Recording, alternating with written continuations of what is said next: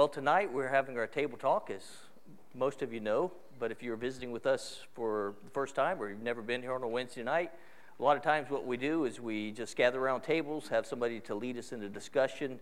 We have worksheets that if somebody hasn't received one, there are probably some more back on that stand, or there should be enough at your table for each person to have one. Table talk questions. We're going to be looking at 3 John. We're not looking at Song of Solomon tonight, so that's for all of you that maybe you're picking up a pattern here that when I do a table talk, it's often something I'm going to teach on in the future. So what you guys, we've done that twice now. I've snuck that in on you twice. So tonight, we're going to be looking at the book of 3 John, and so perhaps I might preach on that sometime coming up pretty soon whenever I have another opportunity. But go ahead and look at 3 John with me. This is the smallest book in the Bible, and we have the opportunity easily to read through the whole thing. And so go ahead and turn there, and I'll be reading from the New American Standard Version. For those of you who might be watching this service tonight from a distant land, or maybe you just didn't come tonight and you're at home, you can just follow through looking at the bottom of your screen. The questions that are on our worksheet will actually appear there, and you can do that Bible study with us. And then we're going to come together after we've had the opportunity to discuss this at our tables, and we're going to have different people share what you've gotten out of this book, especially application that you've come up with. We'll have a couple of guys with microphones who will go around and allow you an opportunity to speak. So thank you so much to table leaders that are here tonight that are willing to lead through this discussion. I think it'll be a really choice time together in God's Word. So let's read together 3 John. The elder to the beloved Gaius, whom I love in truth. Beloved, I pray that in all respects you may prosper and be in good health, just as your soul prospers. For I was very glad when brethren came and testified to your truth, that is, how you are walking in truth. I have no greater joy than this, to hear of my children walking in the truth. Beloved, you are acting faithfully in whatever you accomplish for the brethren, and especially when they are strangers. They have testified to your love before the church. You will do well to send them on their way in a manner worthy of God. For they went out for the sake of the name, accepting nothing from the Gentiles. Therefore we ought to support such men, so that we may be fellow workers with the truth. I wrote something to the church, but Diotrephes, who loves to be first among them, does not accept what we say. For this reason, if I come, I will call attention to his deeds, which he does, unjustly accusing us with wicked words, and not satisfied with this, he himself does not receive the brethren either, and he forbids those who desire to do so and puts them out of the church. Beloved, do not imitate what is evil, but what is good.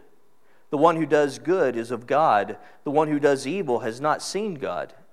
Demetrius has received a good testimony from everyone, and from the truth itself, and we add our testimony, and you know that our testimony is true. I had many things to write to you, but I'm not willing to write them to you with pen and ink. But I hope to see you shortly, and we will speak face to face. Peace be to you. The friends greet you. Greet the friends by name. Let's pray before we launch.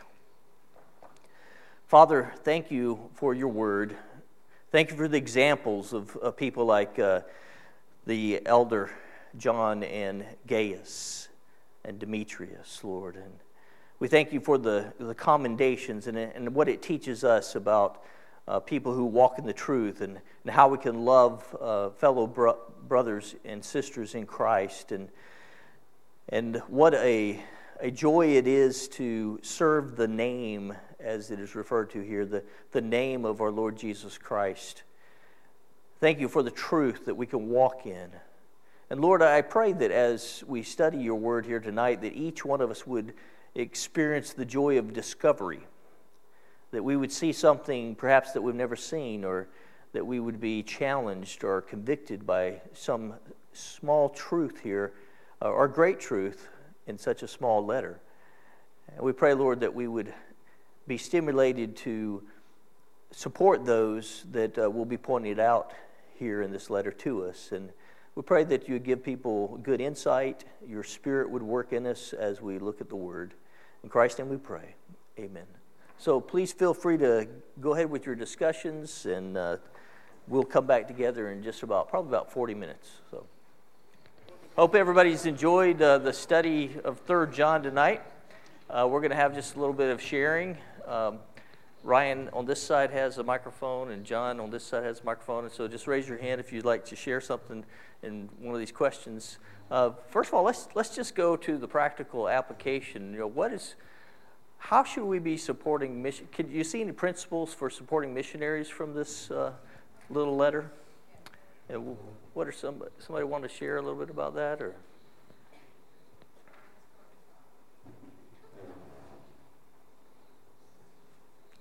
He says you're going to do Haley. Yes. Okay, Bill.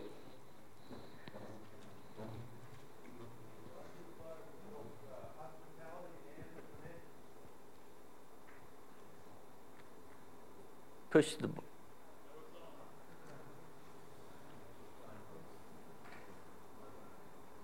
Hello. Oh, there you go.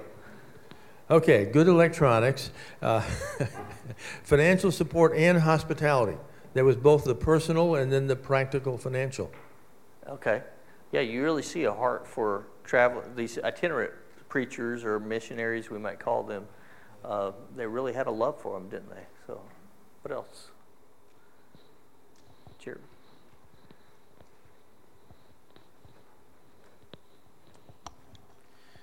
In verse 6, it says that they testified to your love before the church.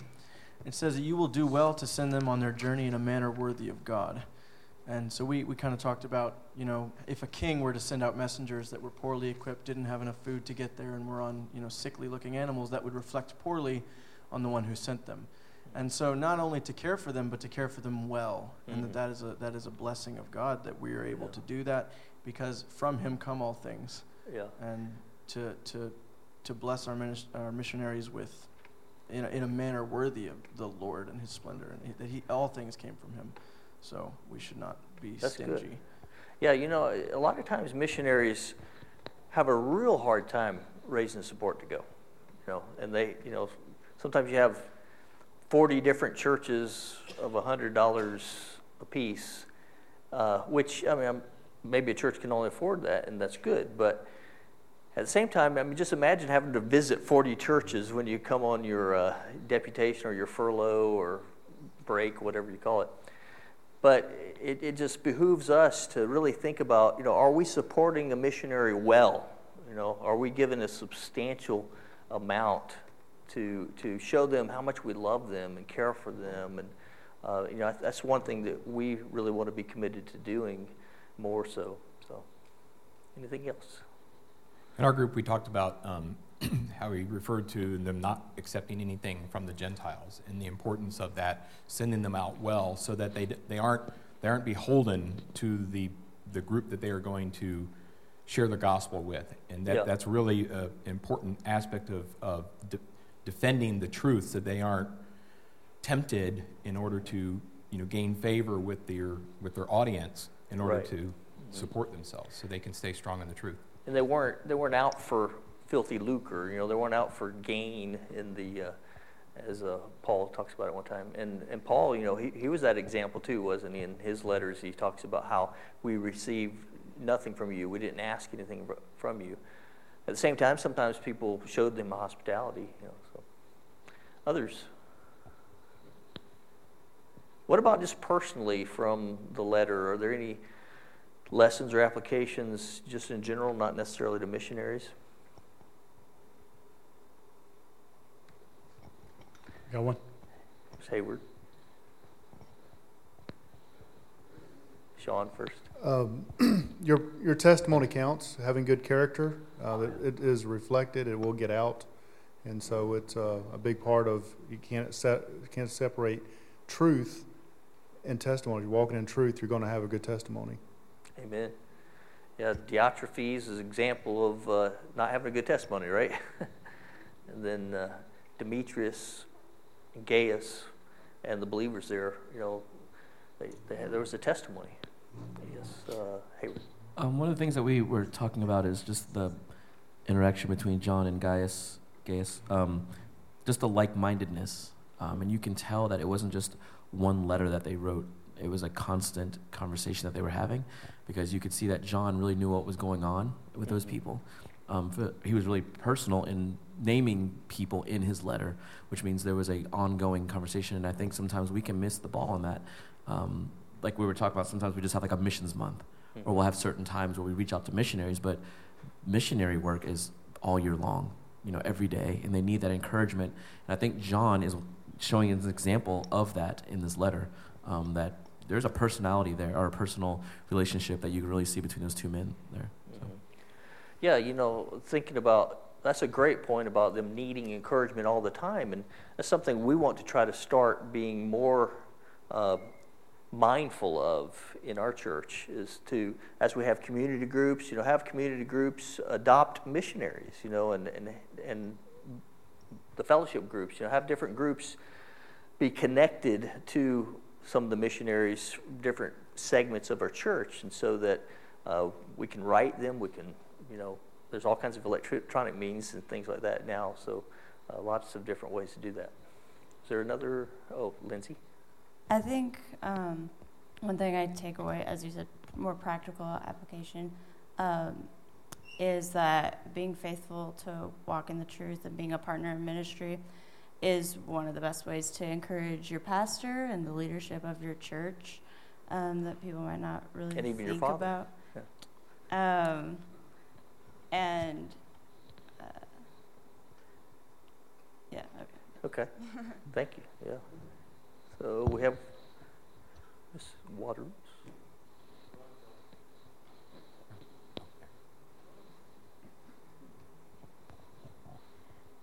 One thing is praying for our missionaries. We definitely need to do that. In Colossians, Paul says that he said that we should pray, continue steadfastly in prayer. I'm editing a little here.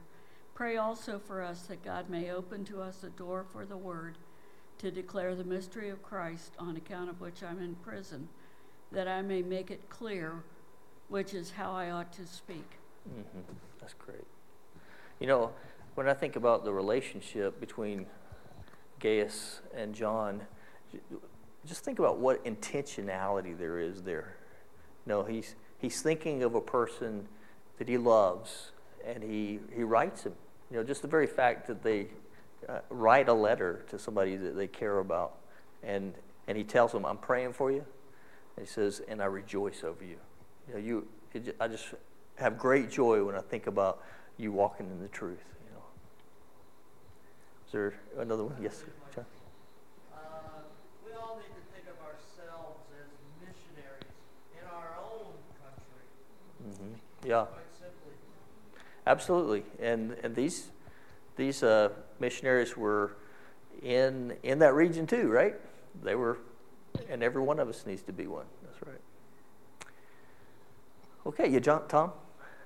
I've heard this book described as two mountain peaks with a great valley between, and I think that aptly describes it. But it really, a lot of it boils down to verse 11, where he just says in verse 11, "Beloved, do not imitate what is evil, but what is good. He who does good is of God, but he who does evil has not seen God." And that kind of seems to be the focal point of where he's trying to take this whole book, or this whole letter. Mm-hmm. He gives examples of evil and good, doesn't Right. he? Right. Yeah. And that, at our table, they pointed out it's no coincidence that he follows right on the heels of Diotrephes and says, imitate what's good and not what's evil. Right? Okay, anything else? Okay, well, thanks. I hope you enjoyed the study tonight and got to know some people better around your tables. So let's pray. Father, thank you so much for your word.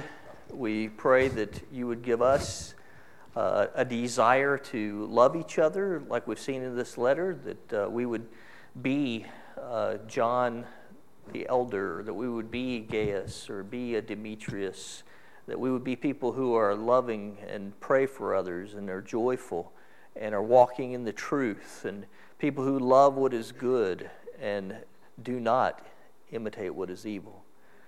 We pray, Lord, that you would keep us from becoming somebody like Diotrephes who loves to be first. Help us to be humble and put others as more important than ourselves.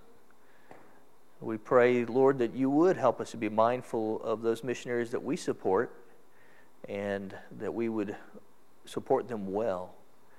And we ask, Lord, that you would make us each missionaries, that would be evangelists to those that are around us. In Christ's name we pray. Amen. Thank you so much for being here tonight.